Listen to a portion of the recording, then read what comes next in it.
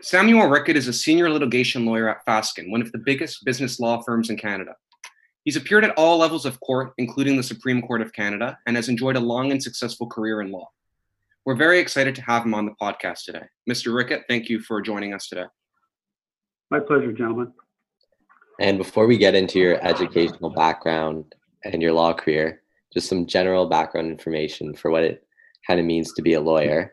So first off, which skills are most important for a lawyer to have?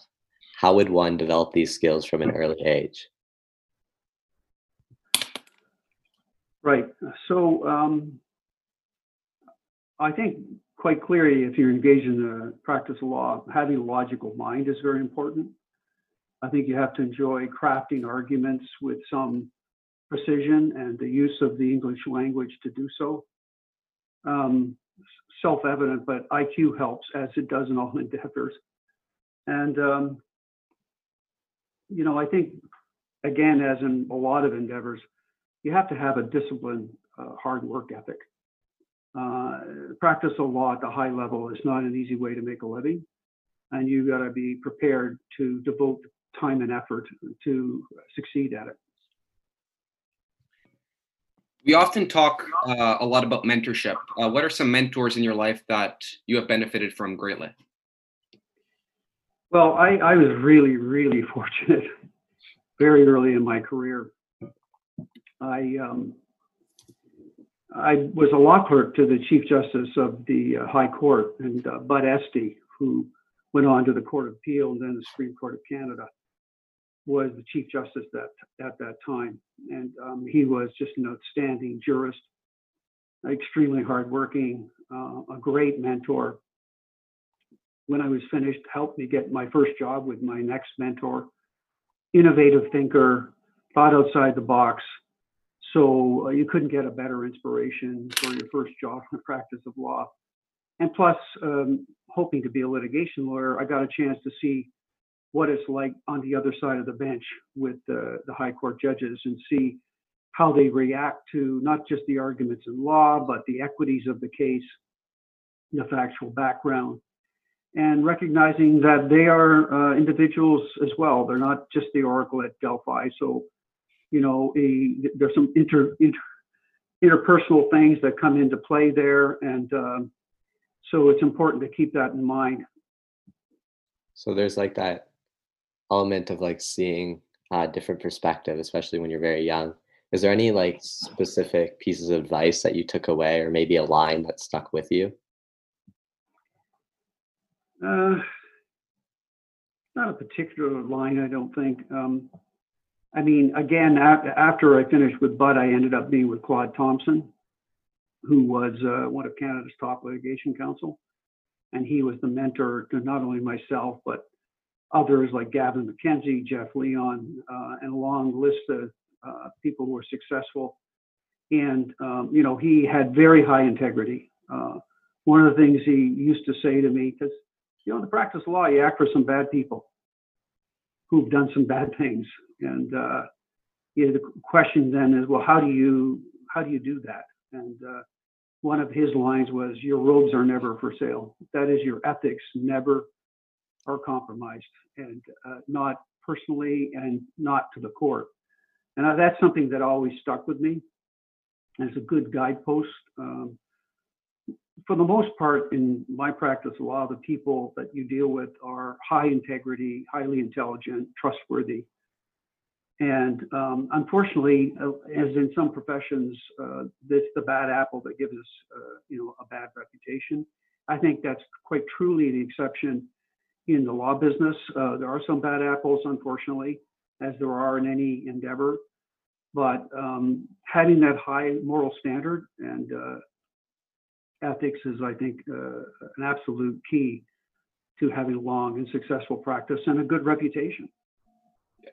And of course, these kind of values translate into any other profession as well, like the way you conduct yourself in an ethical manner where you're trustworthy would be helpful no matter what you end up pursuing.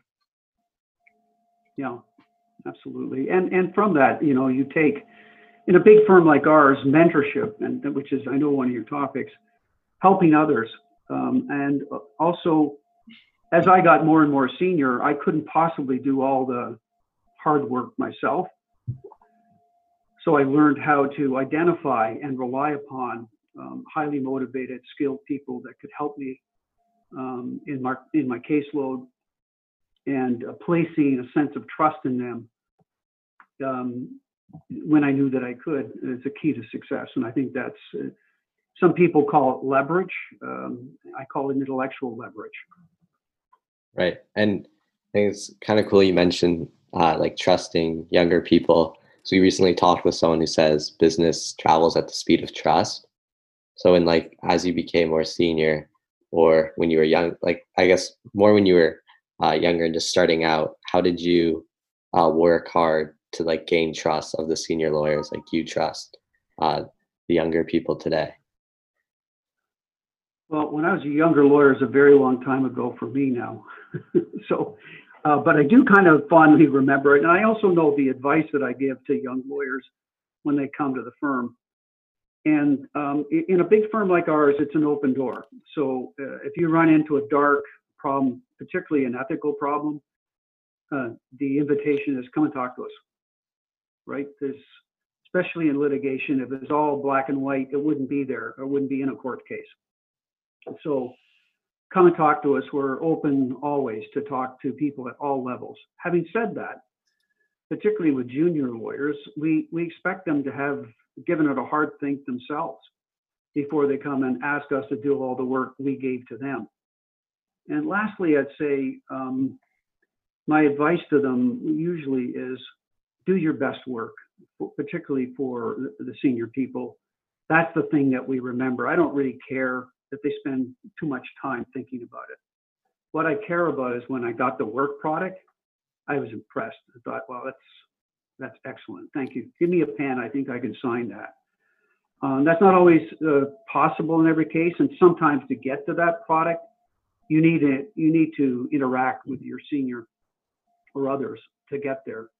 But in the end of the day, what people remember you for quite frequently is that excellent work product. And that should be your touchstone. Right. And as we move more into your educational background, a lot of us have questions when we want to pursue law in the future. And big question to that is, what do you study before you study law? So what did you study prior to law in university? And why did you choose that option? Well, I actually wasn't going to go into law. I was in Ivy pre-business, and they let me into Ivy business the last 2 years, and that was my goal. But surprise, surprise, they also let me into law school after 2 years. And at the time that I was doing that, there was not what they call the joint degree, where you get an MBA and a law degree. So my instinct was, okay, well, if they're going to get me into law school, why didn't I go? And then I'll do an MBA afterwards. However, once I got into law school, I enjoyed it very much and did well. And I had a lot of great job offers. And I thought, well, maybe give this law thing a try. See how it works out for me. Worked out okay. And so what were some of the lessons? In terms of what I did, I'll tell you, I don't know if it's possible today, but I knew that to get into Ivy and to get into law school, that you had to have high grades. So to be honest, I tended to opt to maximum possible courses like calculus, chemistry, geophysics, where if I had the formula correct, they had to give me 100%. If they didn't like my theory on Hamlet, you can get a 53. But in science courses, you're able to get very high grades. So I took all the prerequisites for Ivy, but I also took, to the extent possible, courses where I wouldn't be subject to the opinions of the professor, and more, it was formulaic in the sense that if I got the answers right, that'd give me the grades. Yeah, smart. Don't let it be subjective. Just go for the absolute kind of courses. And so what kind of lessons, your educational experience in law school, how did that inform the person you are today, apart from just, understanding, learning how to be a lawyer? What kind of life lessons that you learned in school that you still carry with you today? You know, for me, it's a long time ago, law school. So I think one of the things I figured out was that, again, if you want to succeed in getting high grades, which is the entry level for getting into some of the top firms, you have to have a very strong work ethic. I got in there. I had not done an undergraduate degree, and when I got there, my older brother's friends were in the class because they had done a master's or a full honors degree, and I have to say, I was a little bit intimidated. But you have to get over that and recognize there's a reason you got there, and just bear down. Just bear down and put the nose to the grindstone and do it. One of the stories I tell you people is that when I got into law school, I started reading words that I had never seen in my life before in terms of vocabulary. And I thought, oh man, I'm in trouble. Because remember, I'd done a fair number of sciences. And you can either sort of do the blinders, say, oh, I'll get by that and fake it. But what I did instead is I said, I'm going to get an Oxford dictionary. I'm never going to go past a word that I don't understand. I'm going to look it up every time, and I'm going to try and use it so I know what it means. That's just an example of don't get freaked out when adversity faces you. You can do it. You're smart, hardworking guys. Just stick with it and don't be glib. Right. Look up the answer and get it as part of your ammunition to move forward. I like that. Empowering. So, not. Yeah, you start thinking, well, I'm stupid. You're not stupid. You wouldn't be there. So fix the problem. Figure it out. Go and talk to somebody. Look it up and make sure you've got it as part of your research that you can go forward with. And then as we talk, you mentioned that you were going to go into business and then you switched to law and you were thinking about getting your MBA after and then, you had a lot of fun in law. Ever since that point, did you ever reconsider switching career paths? Once. I never obviously did go for an MBA. I think this is perhaps unfair, but our experience is a lot of people who do that joint degree, MBA, JD, don't end up practicing law. They end up in business. That's not entirely true, but the education in law gives you the ability to think logically, create arguments, diagnose problems, and then the business side allows you to be in an endeavor where you get hopefully a fair amount of leverage for your time. So the reason I end up is that I got some fantastic job offers from top firms, and this was an offer I couldn't refuse, as they say. No. I never went back to practicing. In my 40s, I acted for a client who was in the investment banking business. And even though I was a litigation lawyer, not a corporate lawyer, they asked me if I would consider taking a job as an investment banker. And I did think about it because in those days, investment bankers made a lot of money. I think things have changed slightly on that front. And, I realized I had a young family and I was doing quite well at the practice of law. And I guess I just decided stick with what you know. And if you're succeeding, just play the long game. Eventually it'll work out for you. And that was the only point in my career where I said, I don't think so. Yeah.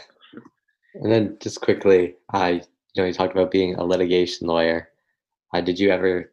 Why'd you choose litigation, and did you ever consider other types of law? Yeah, early days, I thought I'd be a securities lawyer. I ended up being a securities litigator. You can see some of the cases I did, like Magda, CP proxy fight, and hostile takeover bids for companies. So I moved instead to the litigation side of it. I don't think, once I was a law clerk to the chief and worked for Claude, it was so intellectually interesting big cases aren't in litigation because there's an easy answer. They're in litigation because it's all shades of gray. And the intellectual challenge is really interesting and exciting, and that's what keeps you going. And kind of moving on to your law career now, what was it like for you being a young lawyer just starting out? And what advice would you give to anyone who was starting out as a lawyer? Well, again, unfortunately, we get back to this issue of all the essentials, hard work. I also think it's important to keep some form of balance in your life. It's easy in the practice of law to just work too hard. And there's an expression I like to use: your partners will let you work as hard as you want to. So, so go ahead, knock yourself out. But one of the things I did is I wasn't exactly a great athlete in university or high school. Played some sports, but I wasn't making the varsity team. I was a rock musician, actually, playing 3 nights a week. but I found working out, having a regime of having to work out 3 to 4 times a week, did so much for me in terms of my mental health, my physical well-being, my confidence, and just longevity. So I think having something outside of what you're doing that is a real joy for you, I highly recommend being physically fit throughout your life. There's no downside to that. And that's been sort of a keystone for me to continue as long as I have actually in practice. Yeah. You still play rock music? Badly. Very badly. So what have been some of the highlights of your career? What's some of the most interesting cases that you've worked on? Well, I think I mentioned some of them. I was, you'll see it in my CV. I've done some hostile takeover bids, which end up going in front of the commission. I was on the elimination of dual class shares in the Magna case when Frank Stronach cashed out. That was opposed by the majority of the buy side, what they call the buy side of the street, the institutional investors, because he was getting a huge premium for shares that held a high vote. That's not something they particularly like. I acted on Hollinger in respect of claims against its former board of directors. That's after Conrad Black was out. I've done a number of special investigations, which I kind of enjoy, actually. This is where a board hires outside lawyers to investigate allegations by whistleblowers for insider trading, poison workplace, that type of thing. Right. And I saw one of your questions as a success story. One of the things, I had a case that went to the Supreme Court of Canada, but I lost all the way. I lost at trial. I lost at the Court of Appeal. And honestly, I said to the client, look, I'll do the leave pro bono if we don't get in. There's no charge. And we got in, and thankfully, after 10 years of litigation, we overturned the trial decision. And Wow. that was an example of first you don't succeed, try again, especially if you believe in it. If it tells you something's wrong about this, you persist. That's incredible. So, the case was decided, and then 10 years later, you're still working on it. How do you have that will inside of you to keep going? What did you were you telling yourself something every other day, or how did you manage to keep fighting for that case? Well, I thought the decision was wrong, despite 2 levels of court telling me I was wrong. And so I just thought, you know what? Let's keep trying. This doesn't make sense. And so you do, when things like that happen in your life, you have to believe in yourself and just say, you know what? Everybody's saying I got this wrong. I don't agree with it. So I'm going to give it one last shot, see what happens. And sometimes you'll be surprised that the right thing can happen for you. Yeah. And then talking about it a bit more, what did Was there anything that you changed when you went to the Supreme Court and you got it overturned? Was there like a specific new thing that you did that really helped, or was it just like or was it just the fact that there's like new judges there? Well, to get into the Supreme Court of Canada, you have to show that it's not just important to the client, it's an important issue of law. It has to be important to Canada.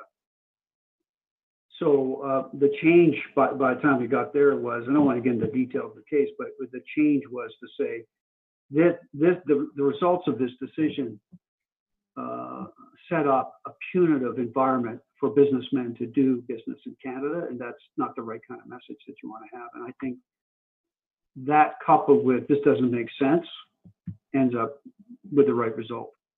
Right. And then just to, I guess, segue into advice for us. I know you've already given us a lot of advice through your stories and advice that you give to young, I guess, lawyers coming into the field for the first time. But for us, not necessarily maybe pursuing law or don't know what to pursue for a post-secondary study, how should we choose that? And do you have any advice for that process? Yeah, so I'm going to sound like one of your parents now. So you're all probably coming close to that period in time when you're going to go to university. Many of you will be going away to a university. I know John's thinking of going to Western, for example. And it's the first time in your life you're not living with your parents. You're living with some buddies at university, or you're in residence, and it's the best time of your life. And which you should fully enjoy. But the one thing you got to keep in mind, you got to keep your grades up. So the demarcation point in university is the guys and girls who love the party and are fun people and all that. But when the crunch comes, they don't stop.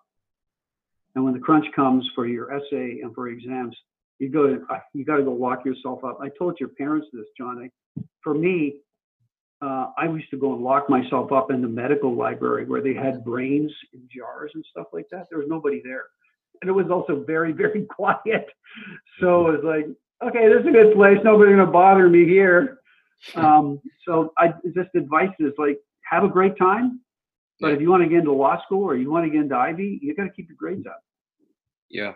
So it seems like there's kind of like a kind of threshold that you have to meet in order for you to kind of enjoy yourself and to really get all you can out of university. You need to put in the work as well. Yeah, you can do both. Yeah. I mean, I think particularly the kind of school that you guys are going to teaches you to come out a very well-rounded individual, and that's key. It's like, okay, you can play sports, you can have a great circle of friends, have some fun, but when the crunch comes, you got to get the grades. Yeah. The other thing I would say, particularly in relation to law, is that, you have to have grades, and they're also now very much looking for, a varied background in your CV where you've done some charitable work or something that's more exceptional than just going to school. And then lastly, I would say, in terms of trying to get in, there's something called an LSAT, the law school admission test. And I would say that is not a test that comes naturally to everyone. So there are courses that prepare you to take the exam, and they can be very effective. And so I recommend those. I sent my oldest son to it. He ended up being at a quants hedge fund instead, but he turned his back on law. But they can definitely prepare you and help you to write that LSAT. And if you can afford it, it's definitely advisable.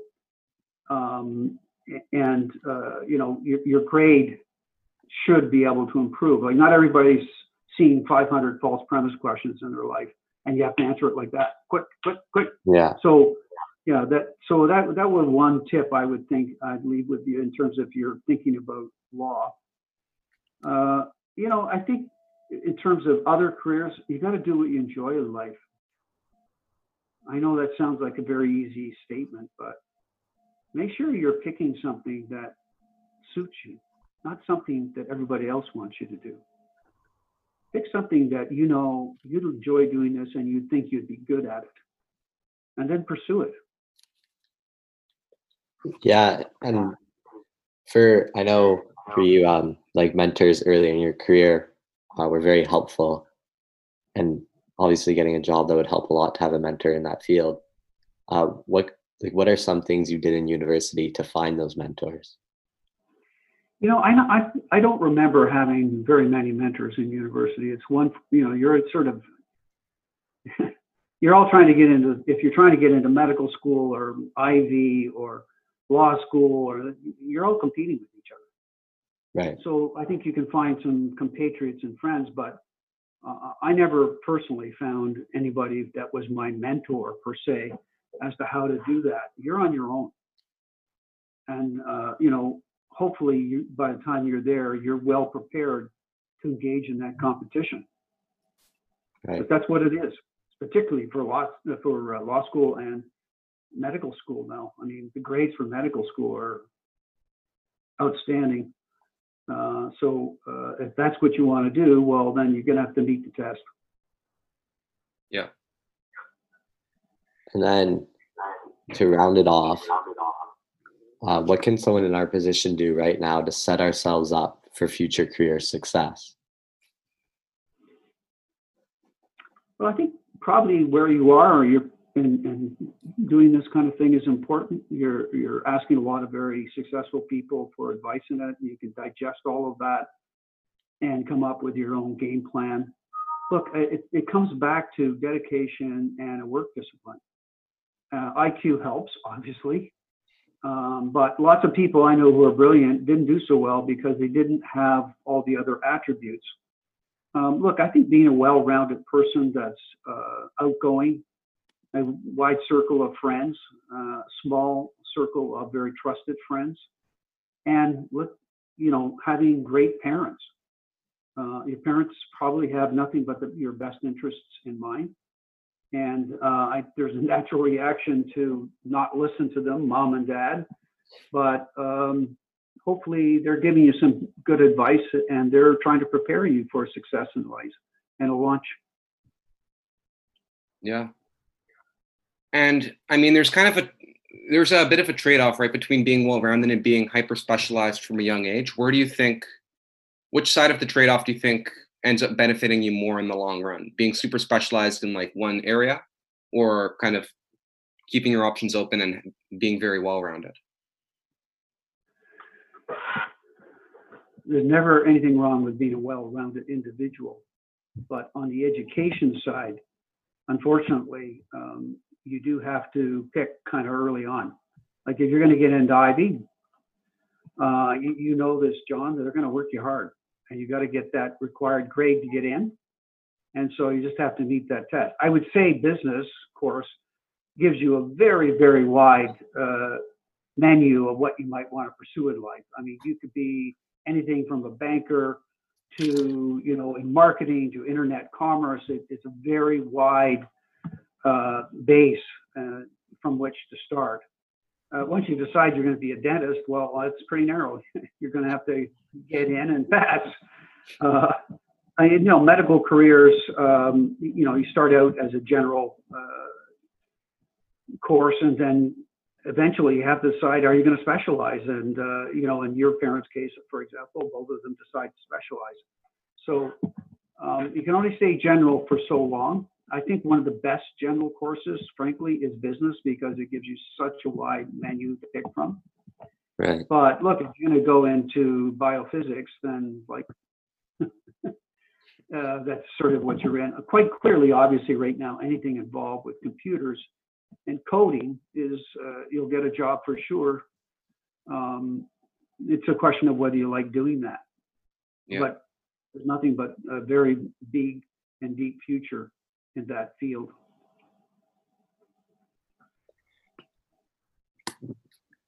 And John, do you have any further questions?